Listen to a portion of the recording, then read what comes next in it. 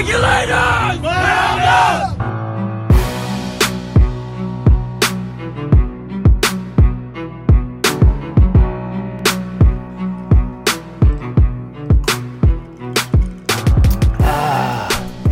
Hello, my little degenerates. My, how I have missed you. I know, I've been bad. I've been away a little bit, but hopefully you will forgive me. I have been a little under the weather. I've been ill and unable to make it to a podcast. I was on bed rest and voice rest per doctor's orders, so unfortunately had to take a little bit of a break. But so much has happened since the last time we talked. Thank you for joining me. This is the Regulators Podcast. I am, of course, your fearsome leader, Waldo.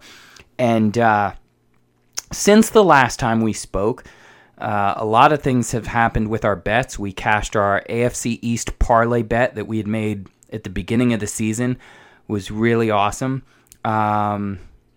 We hit our preseason division winner parlay with Cincinnati, KC, and Tampa Bay, and we almost closed a perfect day in Week 18. I think we had a 16 teaser parlay.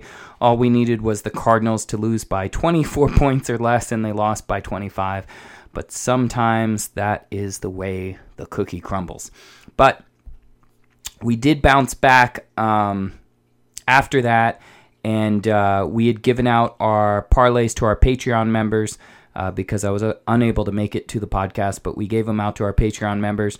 And we missed a couple of the smaller parlays, but we hit our big 5-team teaser. And we also hit our Kenneth Walker and Geno Smith prop parlay. And unfortunately, though, what goes up must come down. So we got our asses handed to us. Last week, I lost hundreds of dollars. No thanks to the fucking New York Giants. I hit every single leg of our parlay except the Giants plus 17. I needed the Giants plus 17, and of course, they got fucking smoked. So that erases us a big win from the week before, but still up 87 units on the season. It's nothing to complain about. So we're rolling into the championship weekend, try to close out on a season high.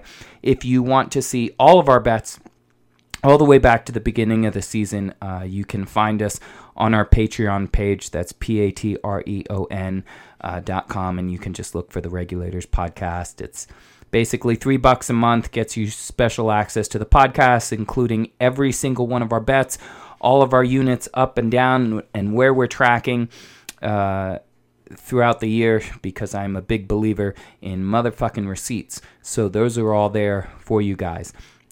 Speaking of congratulations, that is in order for the 2 winners of our season-long pick'em pool that we ran here at the Regulators Podcast. So Ryan and Marty took first place and second place, respectively. We gave out almost $700 in cash prizes. I was right there in third, pretty much the entire season. But week 1, I had like 4 out of 16 games, man. I had a horrible week 1, and I was playing catch-up the entire year. So it didn't work out for me, but Ryan and Marty took home some cash, so congratulations to them, and we look forward to doing it bigger and better next year. It was a whole bunch of fun, but let's talk football now. So before we get into the games, some interesting news caught my eye. Do you guys remember the Popeyes meme kid? This was a kid in the yellow shirt who was holding a cup. It looked like a glass of milk, but it was really just like a styrofoam cup, and he had that like awkward look on his face. It's a very popular meme. Anyway, that kid just got a Popeyes NIL deal. He is a D lineman for Lake Erie College, and I can't wait to see the dividends that that's going to pay. I love that that tells us, one, exactly how old we are and how old that meme is. But some of these NIL deals are going to be fun. But let's talk about NFL football. So we didn't obviously get to have a podcast last week or the week before. So I'm going to try to cover a lot of things just because I didn't get a chance to talk about them. And, you know, I always like to share my thoughts on as many teams as possible. So let's start with the Jacksonville Jaguars. So the Jacksonville Jaguars erased a 27-0 deficit in the first round of the playoffs to get past the Chargers. Obviously, all that excitement wasn't enough to propel them past the Chiefs, and, it is what it is. But I don't think there's anything for Jags fans to be upset about here. So you nailed the head coach choice with Peterson for once. Sounds like Shad Khan finally got the right guy. And so, that's win number one. Win number two, Trevor Lawrence looks like he's actually developing into what you thought he's going to be. And obviously, under the tutelage of Peterson, that's obviously a big reason for that. But so you've got the coach, you've got the quarterback, you have some really great young talent, and I think you have a bright future. And the only other real threat that you have in the division at the moment, the Tennessee Titans, has all of a sudden fallen apart. So, yes, we can talk about the Colts, what they can or can't be with the right quarterback, but right now that's not the situation. So, this isn't, the same old Jacksonville Jaguars team. So, yes, you are not on the same level as the Kansas City Chiefs yet. But that's a yet. But you are trending in the right direction. So, to go from having the number one overall pick to winning the division, getting a playoff win, I think that's a huge step in the right direction, and I don't think anybody in Duval should be upset. A lot of people I've talked to, they feel good. Obviously, they're disappointed, but I think you should feel great. I think, you are just steps ahead of where this rebuild, look like it might be headed. So I think the Jags have a lot to look forward to as they head into this offseason. Now, let's talk about the Kansas City Chiefs, who obviously sent them home. The last time we saw the Kansas City Chiefs before the bye week was when they destroyed the Las Vegas Raiders. They secured the bye, and now they move past the Jaguars on their way to yet another AFC Championship game. And this game, for me, comes down to one simple thing. Not a cough, but taking care of the football. So the Chiefs have gotten reckless in the past. I've told you guys all season how Mahomes and Josh Allen were duking it out for the most interceptions title, and then Dak walked away with it at the end. But, the Chiefs have been prone to turn the ball over, and I think they need to not get too cocky.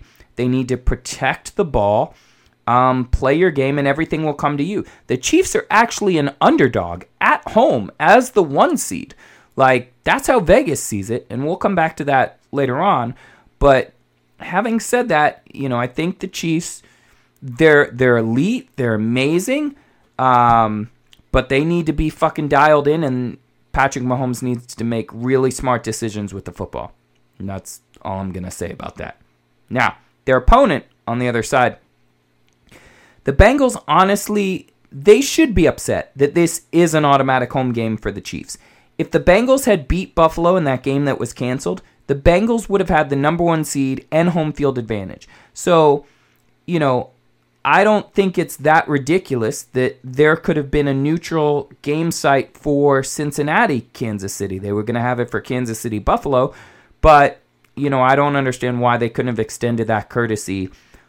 Easily looking at, okay, had this game been played, could they have gotten the number 1 seed and the home field? Then why wouldn't they be part of that neutral site scenario? So I don't get to make those decisions, but I definitely think it's something worth scratching your head over and being upset about. But it is what it is. You've got to move on. And, as much as Kansas City will get their well-deserved flowers, because they've earned it and they're an elite team, let's not forget that they have lost to the Bengals 3 times in a row now. All 3 times last season, but the playoffs, with the playoffs included the regular season, it's just, that seems to be kind of their kryptonite right now. So Zach Taylor has done an incredible job with this team, and I have not been shy about saying it. When they were garbage for a couple seasons, I really didn't see Zach Taylor. I didn't see it, man. And obviously I wasn't in the building every day, and maybe I was quick to jump to the gun. and that's humbled me a little bit. But Zach Taylor has done an incredible job with this team, and now he's going to his second AFC Championship game in a row and was in the Super Bowl last year. So hats off to him. This is going to be an absolutely incredible game between the Chiefs and the Bengals. Now flip over to the NFC.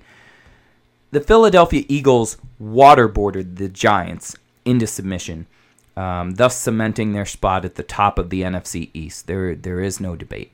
Now, you have two of the best defenses in football playing against each other this weekend with Philly and San Fran. I think this is a giant moment for both of these quarterbacks. Jalen Hurts, we know the story, lost his starting job at Alabama. Both Tua Tagovailoa and Mac Jones went in the first round. Hurts slid later, got picked up in the second round, but a lot of people still had questions if he could be the franchise guy. Now, I think most of those questions have been answered, but putting on a great performance against an elite defense to clinch a Super Bowl berth would, I think, just shatter all of those doubts and those questions for anybody who still has them left. That would be a huge feather in his cap to add to his resume. And on the other side, you got the last fucking pick of the draft. And, you know, this is a difficult game for me because I love the shit out of both of these teams. The Eagles and the 49ers, I just have such an affinity for. So it's tough for me to know who I'm really rooting for. And at the end of the day, it'll come down to, you know, where my money is sitting. But you've got a rookie, third-string guy that was lucky to make an active roster. We know the Mr. Irrelevant story. Like, he was the first Mr. Irrelevant to ever throw a touchdown in a game. That tells you how irrelevant the people who get picked at that position are. He shouldn't even be on an active roster.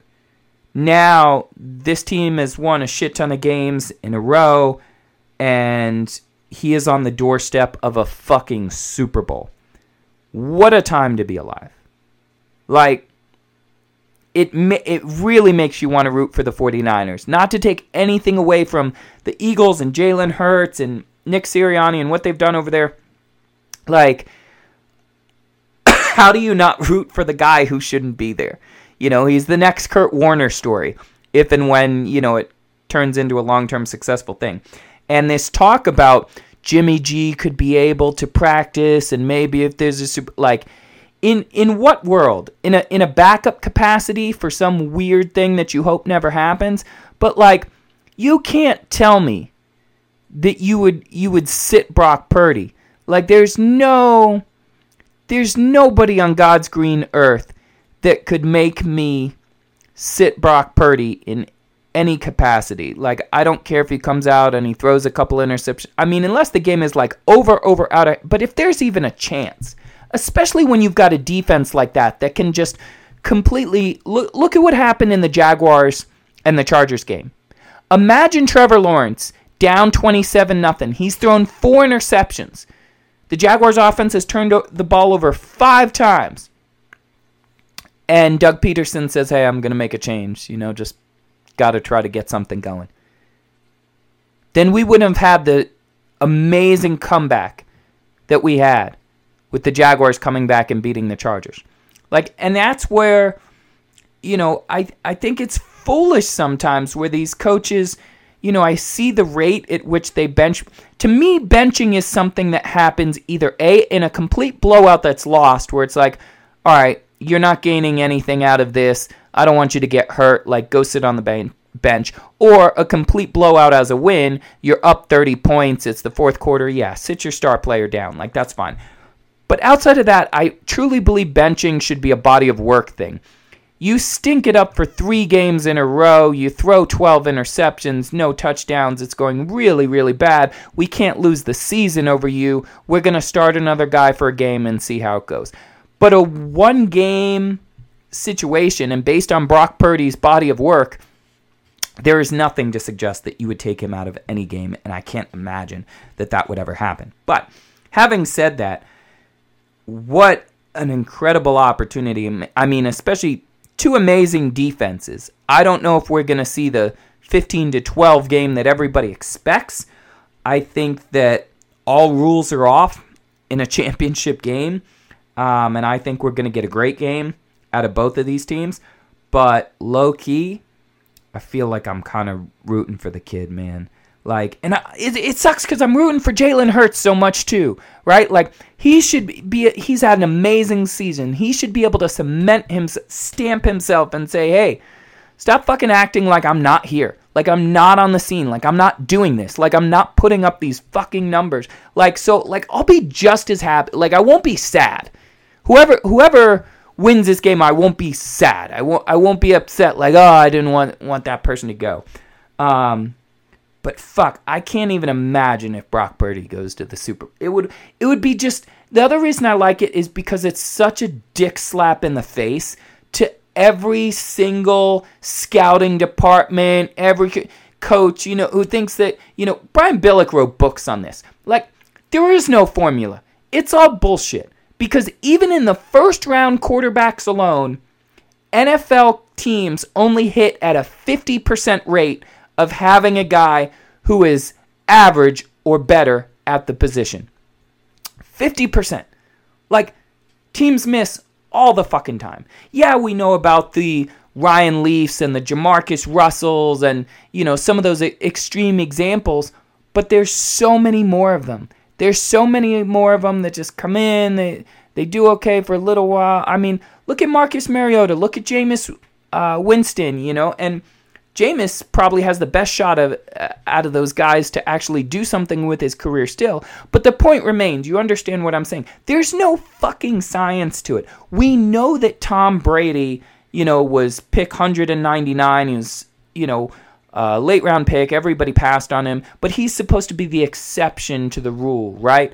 But, I mean, is he? We know Tony Romo. We know Kurt Warner. We know their stories. You got these undrafted guys. You've got Russell Wilson, who was a third-round pick. And, I mean, I could go on for days and days about this.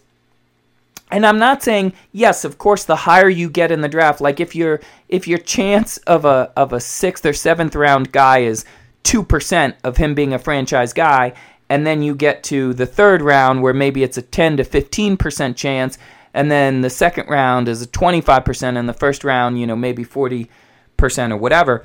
I understand that obviously your chance is higher in the 1st round, but a lot of that is mostly due to everybody scouting the same fucking guys.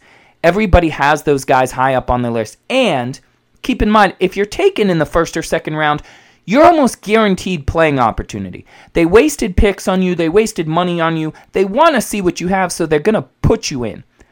If Trey Lance doesn't go down, we may not ever see Jimmy Garoppolo this season. And if Jimmy Garoppolo doesn't go down, we sure as fuck don't see Brock Purdy.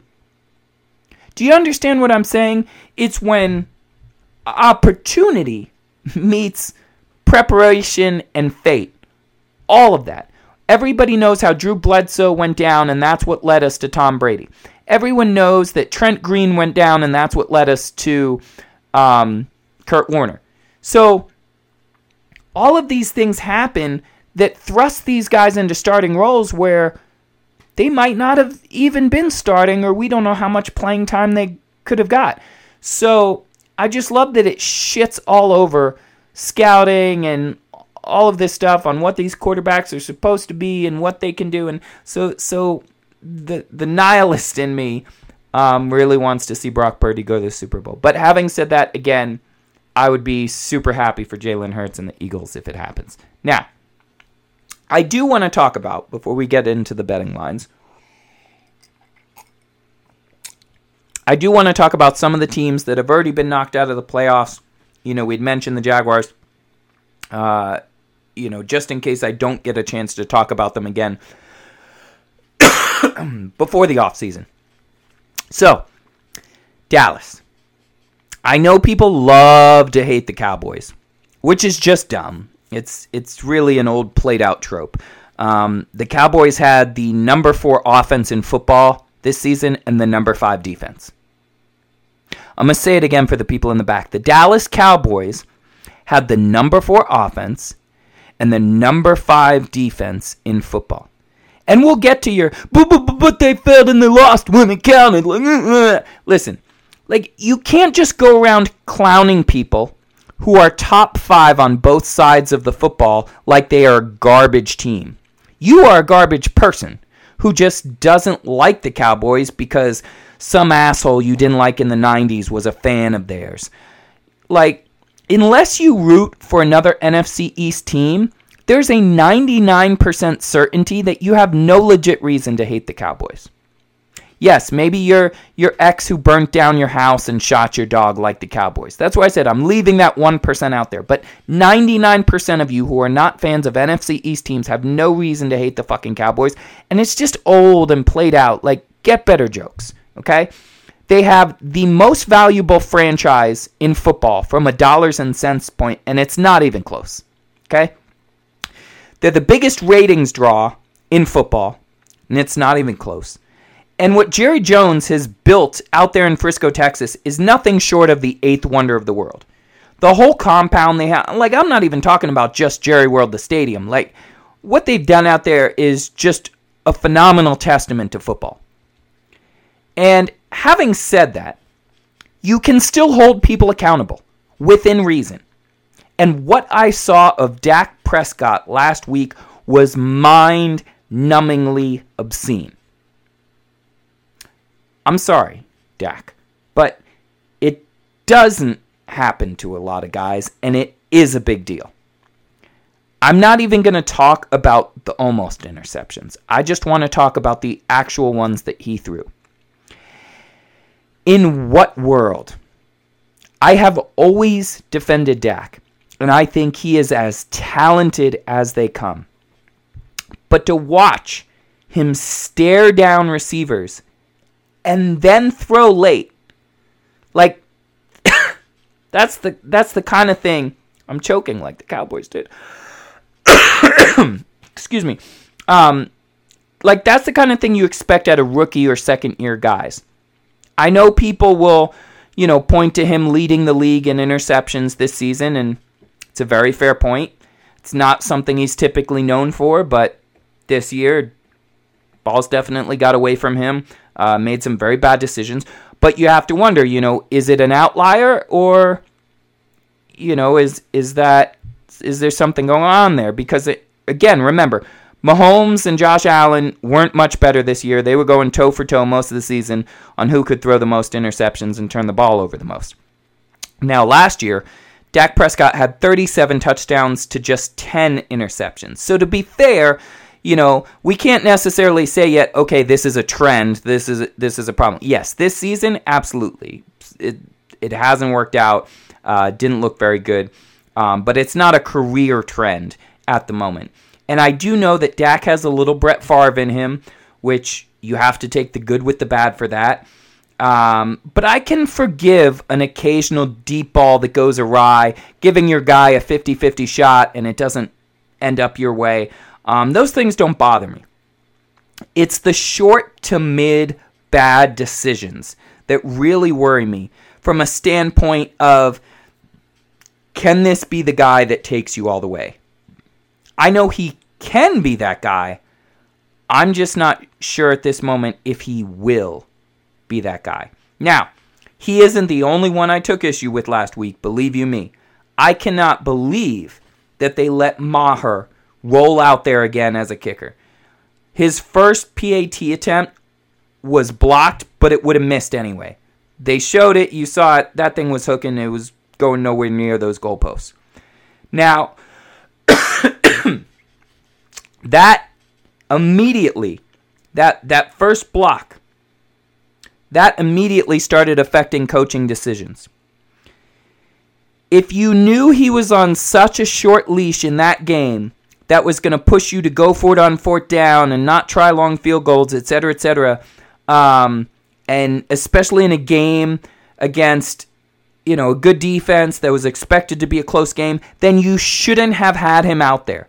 That is coaching malpractice, and that is not the first time that you have been guilty of such decisions. Additionally, pre-snap fucking penalties. Nothing new. But Jesus, last year, the Dallas Cowboys were the most penalized team in football. And when they went into the playoffs and went up against the referee staff that was known for calling the most penalties in football, what happened? They got their asses handed to them, shit ton of penalties, and they lost, got kicked out of the playoffs, right? This year, including the playoffs, most penalized team in football. Again, I put that back on coaching. The Dallas Cowboys need to do some soul searching because it's crazy to me. It's ludicrous to have a team with a top 5 offense and defense, and you have this many questions about your football team and can't seem to get it right when it counts. And it just feeds into what I have always said about the Cowboys. Since the 1990s, the Dallas Cowboys continue to be the most talented fucking team to not do shit. That's who they are. Talented as all get out. Can't put it all together. And again, the common denominator that I continue to come back on, again, we can blame Dak for certain things. We can blame kickers for certain things.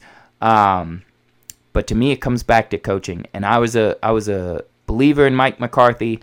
And it's hard to oust someone who is continually, getting you to the playoffs, who has had, some winning records and success. But those same questions, I don't know if he can get them over the hump. And a lot of the internal self-inflicted wounds that Dallas has, I blame that on coaching. So if Mike McCarthy can't get a hold of that, then I think there has to be somebody who possibly can. Now let's move on from the Cowboys and talk about the Tennessee Titans. What a disaster. I know that they just missed the playoffs based on, some things that had happened. But, I had wanted to talk about them a couple weeks ago, never got the chance. 0-8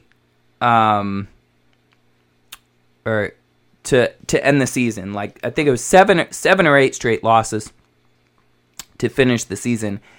And what a fall from grace. Like, 7-3 start. Titans were slow walking to wrapping up the division. And we talked about it all season long. We were like, all right, stop fucking around. Stop fucking around. And then that was it. That was all she wrote. Now, I know Tannehill being hurt obviously didn't help. And I do personally believe that if T-Sizzle was healthy, RT17 wraps up that division and the Titans are going to the playoffs. How far they get in the playoffs, I don't know.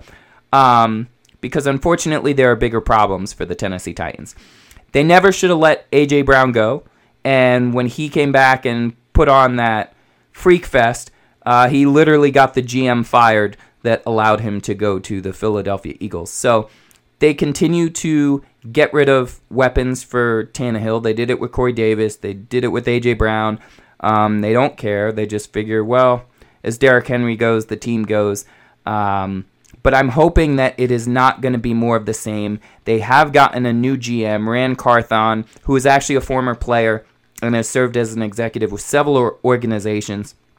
I think he was with the Falcons, possibly Chiefs and or 49ers. I forget off the top of my head, but he's been several places. I'm hoping that, he can be a much better evaluator of what type of talent this team needs to compete for championships. He's going to have to obviously evaluate where they sit with Ryan Tannehill and Malik Willis, and more importantly, 28th ranked offense, you're not exactly one piece away. Even with Derrick Henry, to have the 28th ranked offense, that's not going to cut it in the NFL. We always say, what does that stand for? Not for fucking long.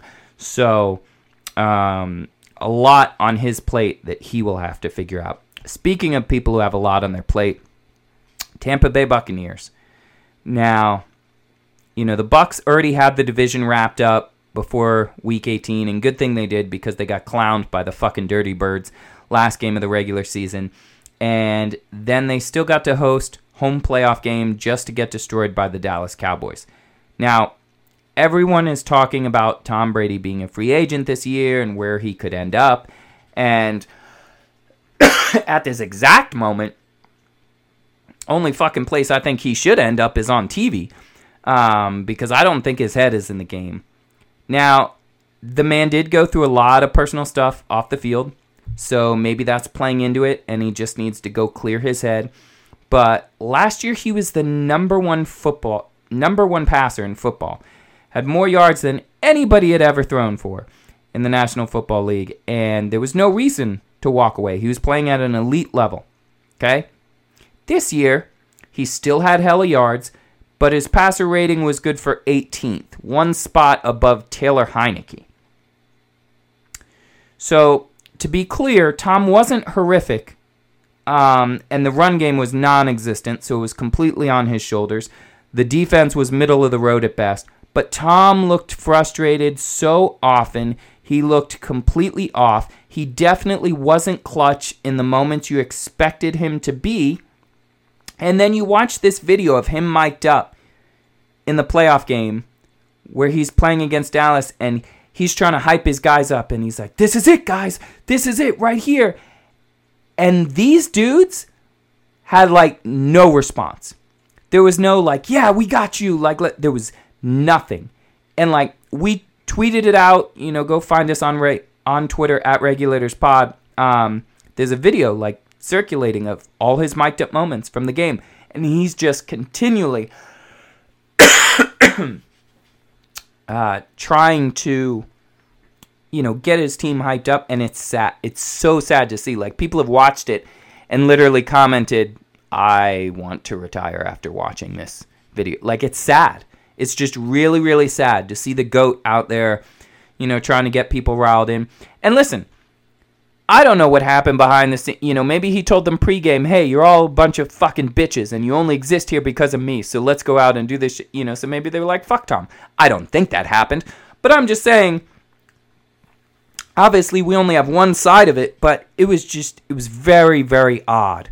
When you know the band of brotherhoods that is an NFL team, it was just very, very odd to watch that. So it was definitely sad. But, you know, far be it from me to say that he can't make a strong comeback. I just think that his head and his heart may not be in it right now. And it's one thing to choose football over your family. I don't mind that, but be that guy. Be that guy that said, "Fuck a family, I'm here to win football games." There is no in-between. And I think it was a very conflicted Tom Brady that we saw out there this season. And the Buccaneers, obviously, they have a lot to figure out for themselves, especially, you know, hanging on Tom. Does he come back? Does he leave? Is he, you know, what's going on there?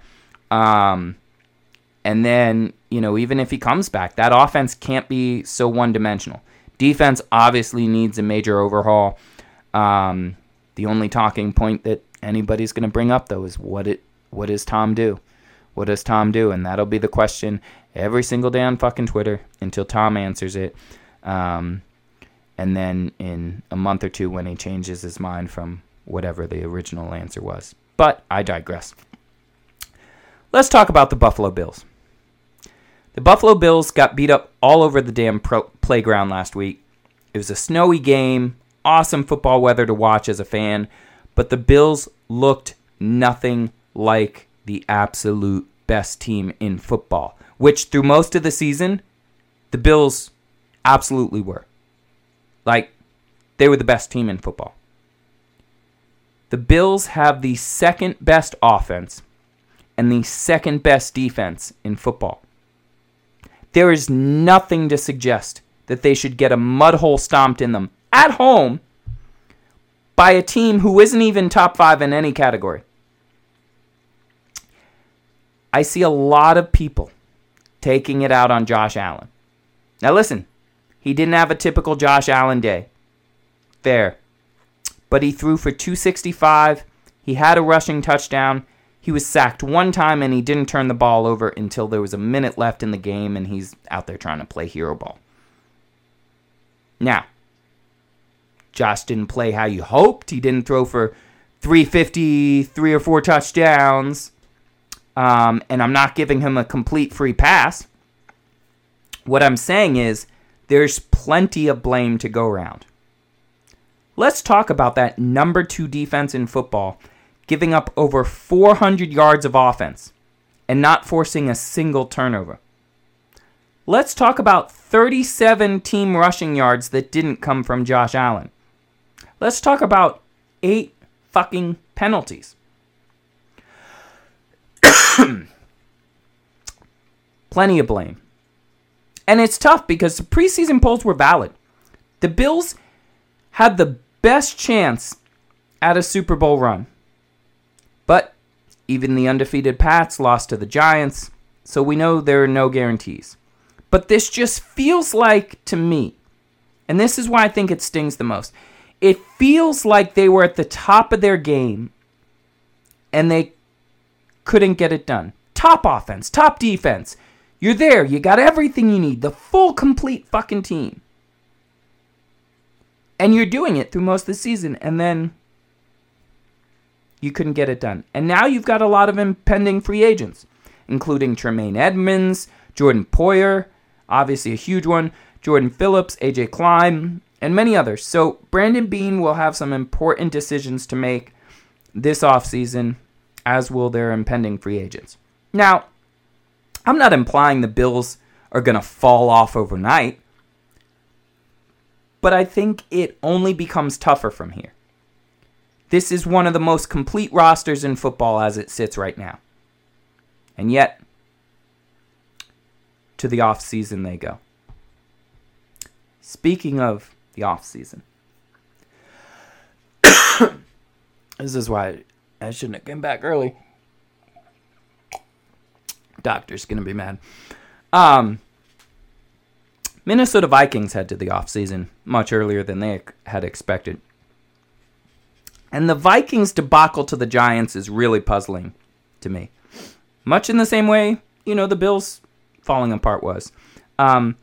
It's easy to call the Vikings frauds, right? Just because you're a casual who doesn't like Kirk Cousins, even though he's the best thing to happen to the Vikings in years. The truth is that the Minnesota Vikings were a 13-4 football team who beat the Buffalo Bills in Buffalo. Kirk Cousins has made throws this season that are just stupid. And if Patrick Mahomes made these throws, they would dedicate an entire top 10 of just Patrick Mahomes throws this season that should put him in the Hall of Fame next year while he's still playing.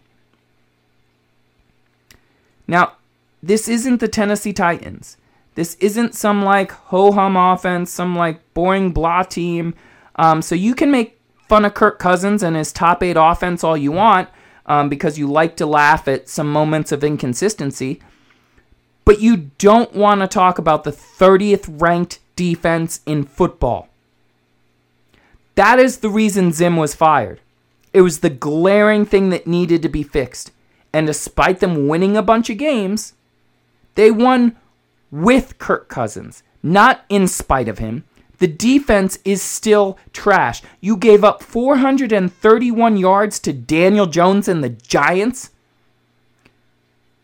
There are only 2 teams in the NFL with a worse defense than you.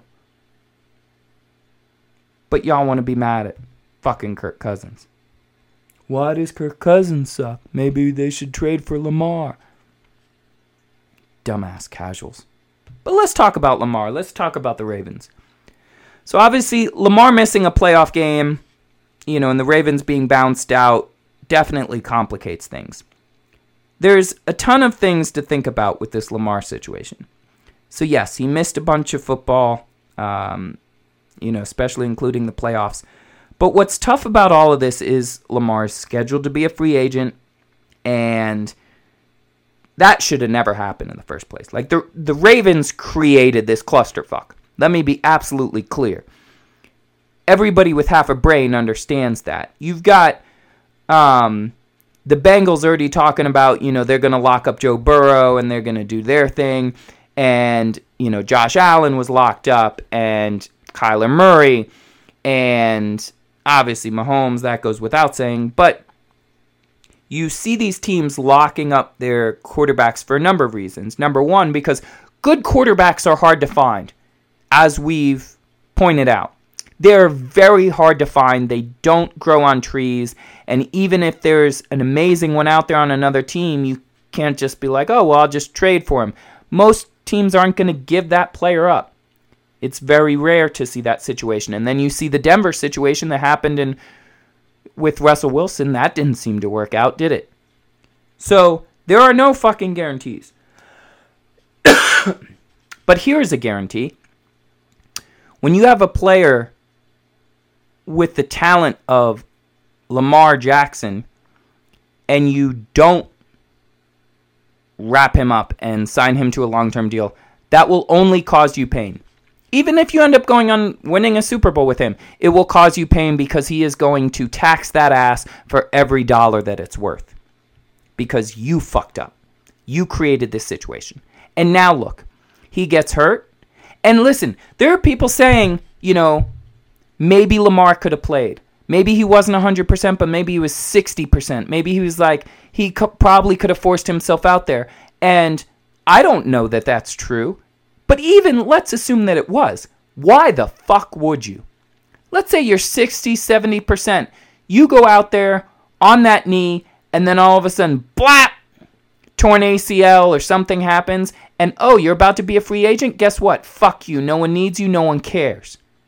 This is exactly why players want their guaranteed money and or they want their guaranteed years. So when they're going into a contract year, it's not like, oh, I want to be the highest paid person ever, and it's all just about, the money that I'm making every single year. No, it's the fact that I know I could never play football again if this year's my last year and I get hurt in this contract year. I might never play football again. So players have to have that business mindset to say, okay, let's sign a 4 or 5 year deal. And, even if it's a 5-year deal, only 4 years are guaranteed. Okay, well, let me go play 2 or 3 and let's see how I'm doing. Hopefully I'm healthy, and then we renegotiate down the road from there. So the Ravens created this fucking situation, and now it's tough because Lamar has been hurt, and you're like, okay, well, how hurt is he? And I'm sure that he will be ready for week 1 of next season, but is he going to be ready for minicamp if we can't work out a deal with him and we need to trade him? Would he pass a physical? All of these things start to come into play because, again, you fucked up and you created this situation. So, for Ravens fans, I hope that they pay the piper. I think they should give Lamar, if it were me, I would tomorrow give him a 4-year, $200 million deal. I wouldn't even fucking think twice about it. Yes, that's $50 million a year, but doesn't mean it's all guaranteed, and you can create incentives. You can put smart language in the contract. I mean, hell, even Patrick Mahomes' 10-year, $500 million deal that he allegedly signed, it's not a 10-year deal. It's successive 1-year deals that automatically renews 1 year in advance. You can do so many things if you're smart in the front office. But give this man his money because, number one, he's worth it. Number two, all the smart teams, you want to know why they're running to lock up quarterbacks and keep positions? Because new TV money is about to hit the fucking cap. 2 years from now, the cap is going to be 150% of what the fuck it is right now. And then, remember, there's a mandate. The way that the cap works, there's a mandate that I think it's 49.9% or whatever it is. It's roughly half of all the money generated by the entire NFL has to be spent on players' salary, therefore ensuring that the players receive half of that money. So if you have to spend the money and you have to spend the cap, you're going to spend it. So that means deals are going to go up. Players are going to go, oh, now I can maybe be a $60 million quarterback. So the point is that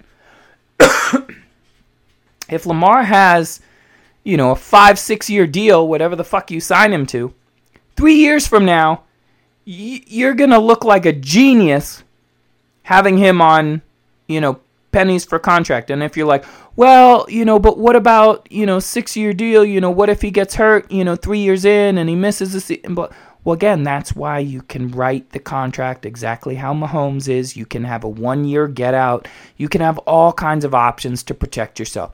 And again, that goes back to the player. Lamar is representing himself. So you need to sit and talk to him like a human being and say, Lamar, what is more important for you? Is it length of time? Do you want a 10-year deal?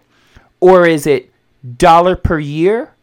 Or is it guaranteed money over 3 years? Or whatever it is, we can take the other side. So if you want a 10-year deal, I'll give it to you tomorrow. It might not be as much money as, what you think it would be where we can maximize in a 3-4 year window.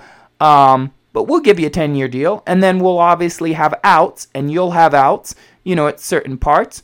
Or if it's a money thing, fuck it, let's sign a 3-year deal, and then you can renegotiate 3 years from now, and we'll make it 2 years fully guaranteed, and, maybe a player option with something, but you can figure it out.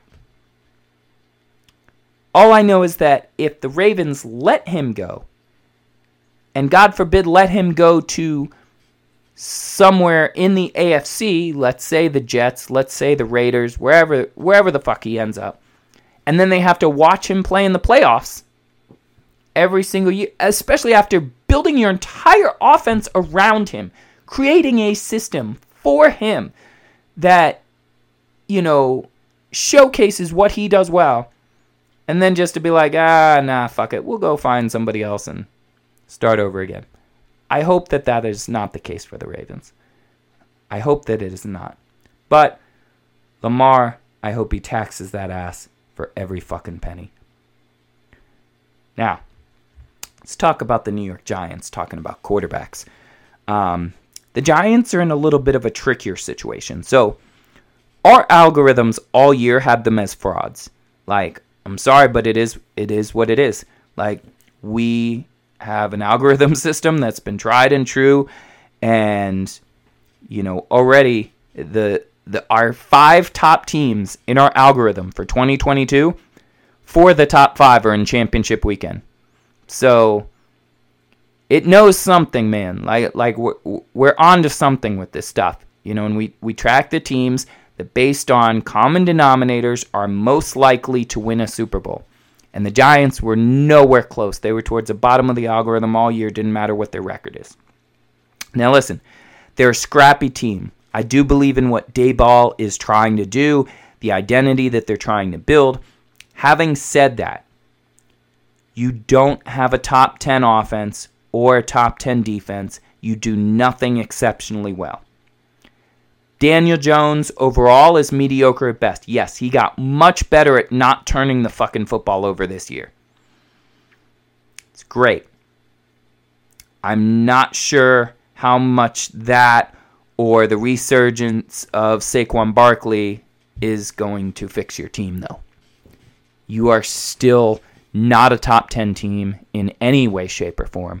From a grit standpoint, from a culture standpoint, from a determination factor, maybe.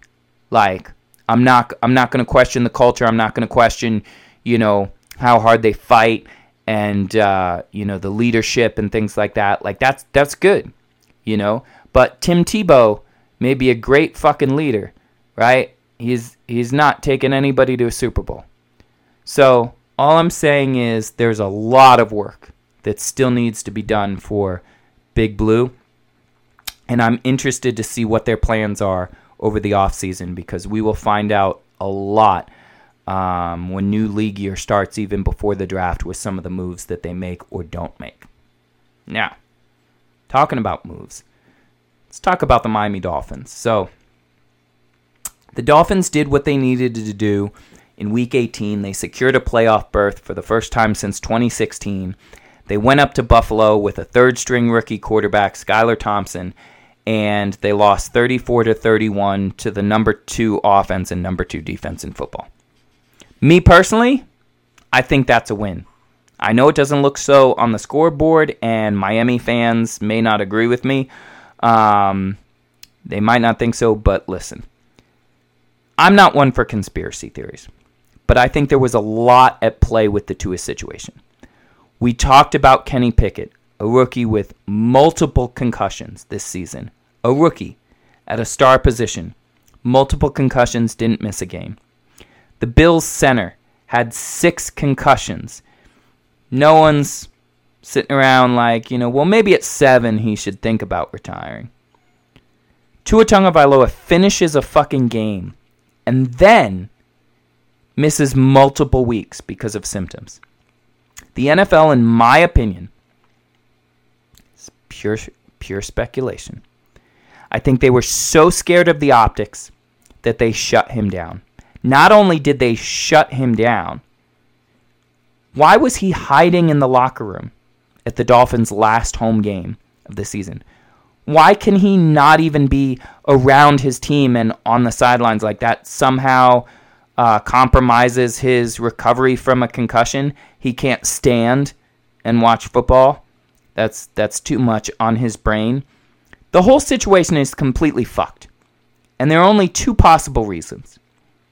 Reason 1, the guy got knocked back to 3rd grade. He's never going to play football again, and we don't want him anywhere out talking to anyone because he sounds like a frat boy post-lobotomy who can't string sentences together. Or a situation was created where no doctor was going to clear him this season, and every medical professional was told, if you clear him, that's your ass. Again, this is just a hypothetical. And then the Dolphins took it on the chin for some other reasons that I'll have to save for another day. But I'll tell you this.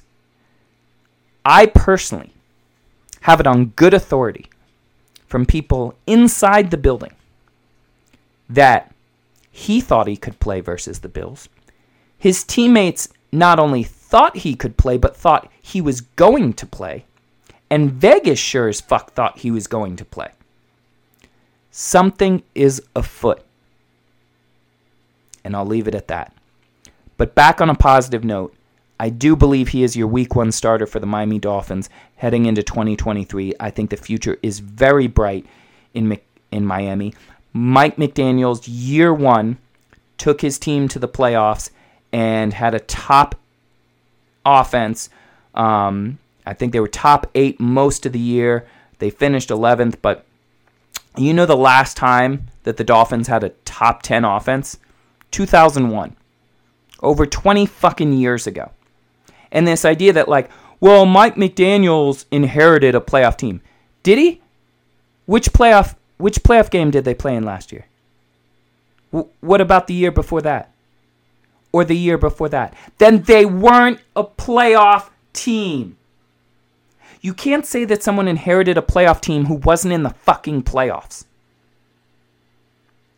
What you can say is that this is the best offense the Miami Dolphins have seen in 20 fucking years, and they didn't have their quarterback for a handful of those games. Tua finished as the youngest quarterback to lead the league in passer rating since, check my notes here, Dan fucking Marino. Now, the Dolphins will have some free agent decisions that they're going to have to make.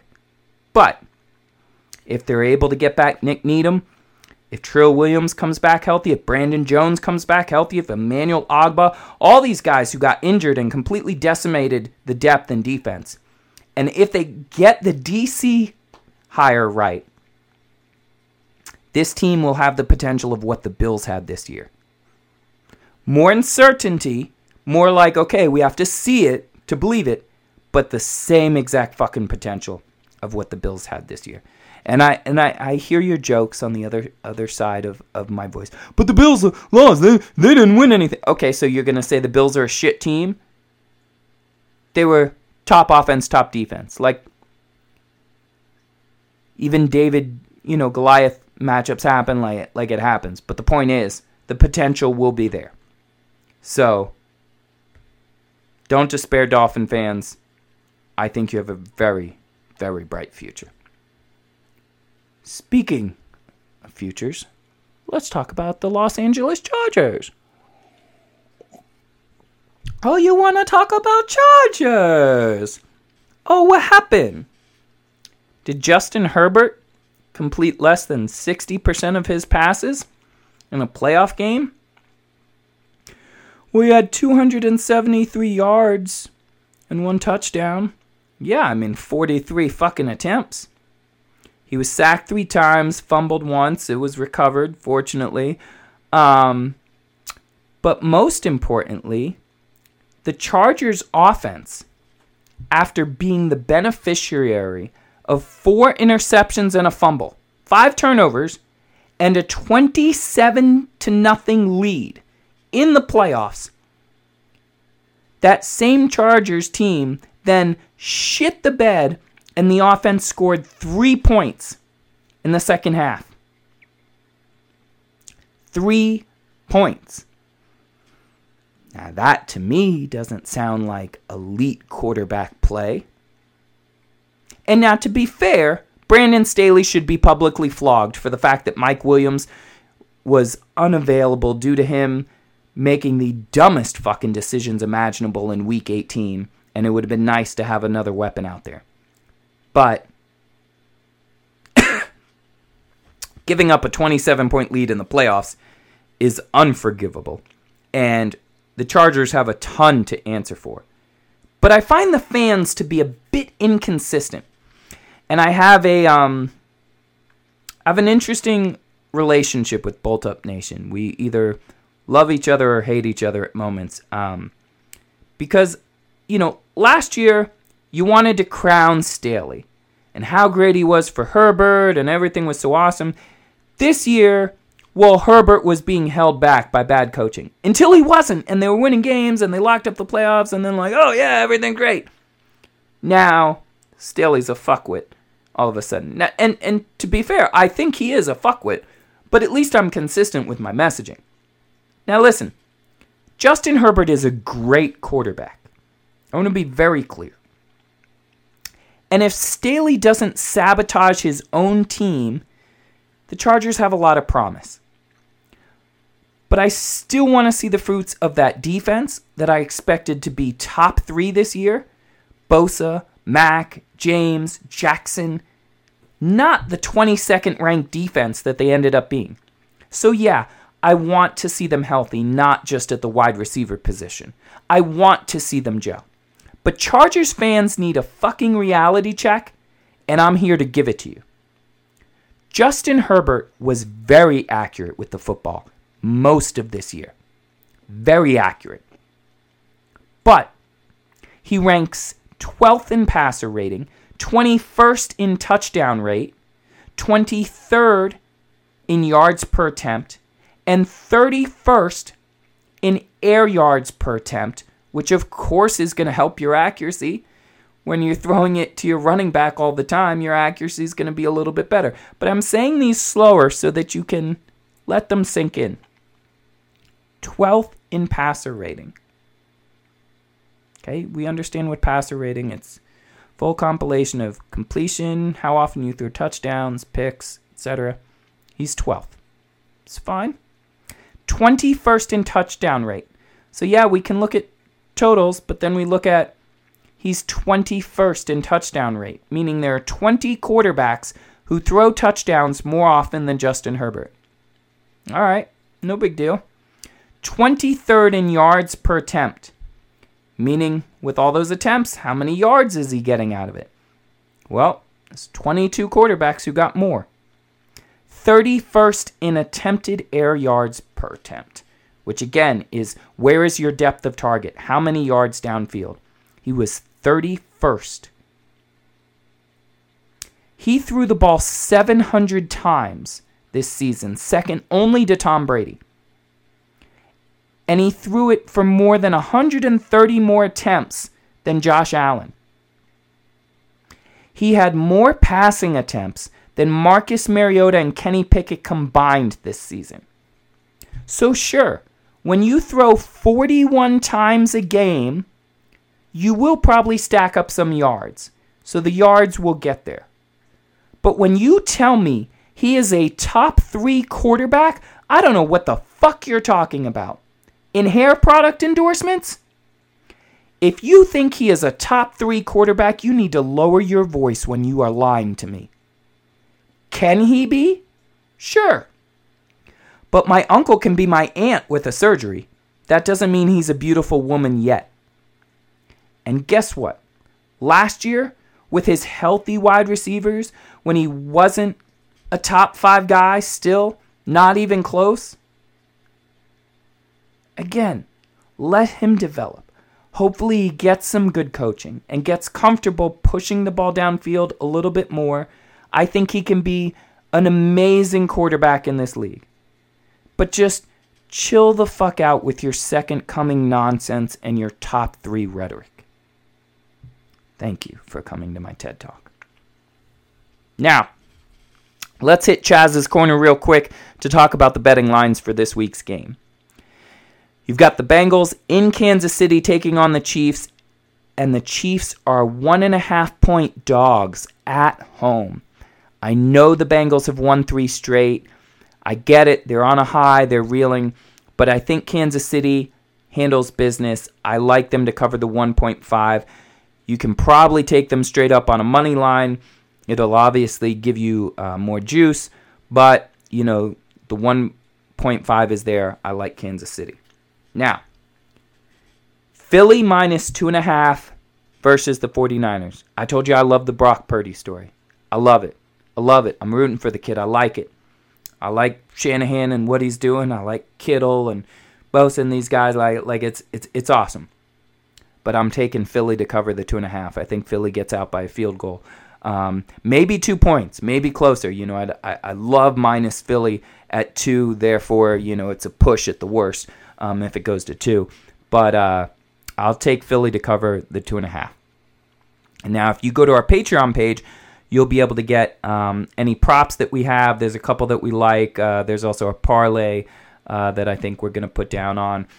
So that stuff will be available on our Patreon page. Outside of that, anything and everything, all the shit talking, all the memes, all your answered questions, everything you need, I got you on Twitter at RegulatorSPod. So, to everybody who went without us for a couple of weeks and were wondering what the fuck we had going on, I was near death. But I am clinging to life at the moment and shoving as much rum down my throat as possible so that if I go, at least I'm in a good state. Anyways, this is the Regulators Podcast. My name is Waldo. Thank you for joining us as you do every single week. Find us in the Twitter streets. Love to talk some shit with you guys. Thank you from the bottom of my heart. I love you guys. I'm out this bitch. Peace!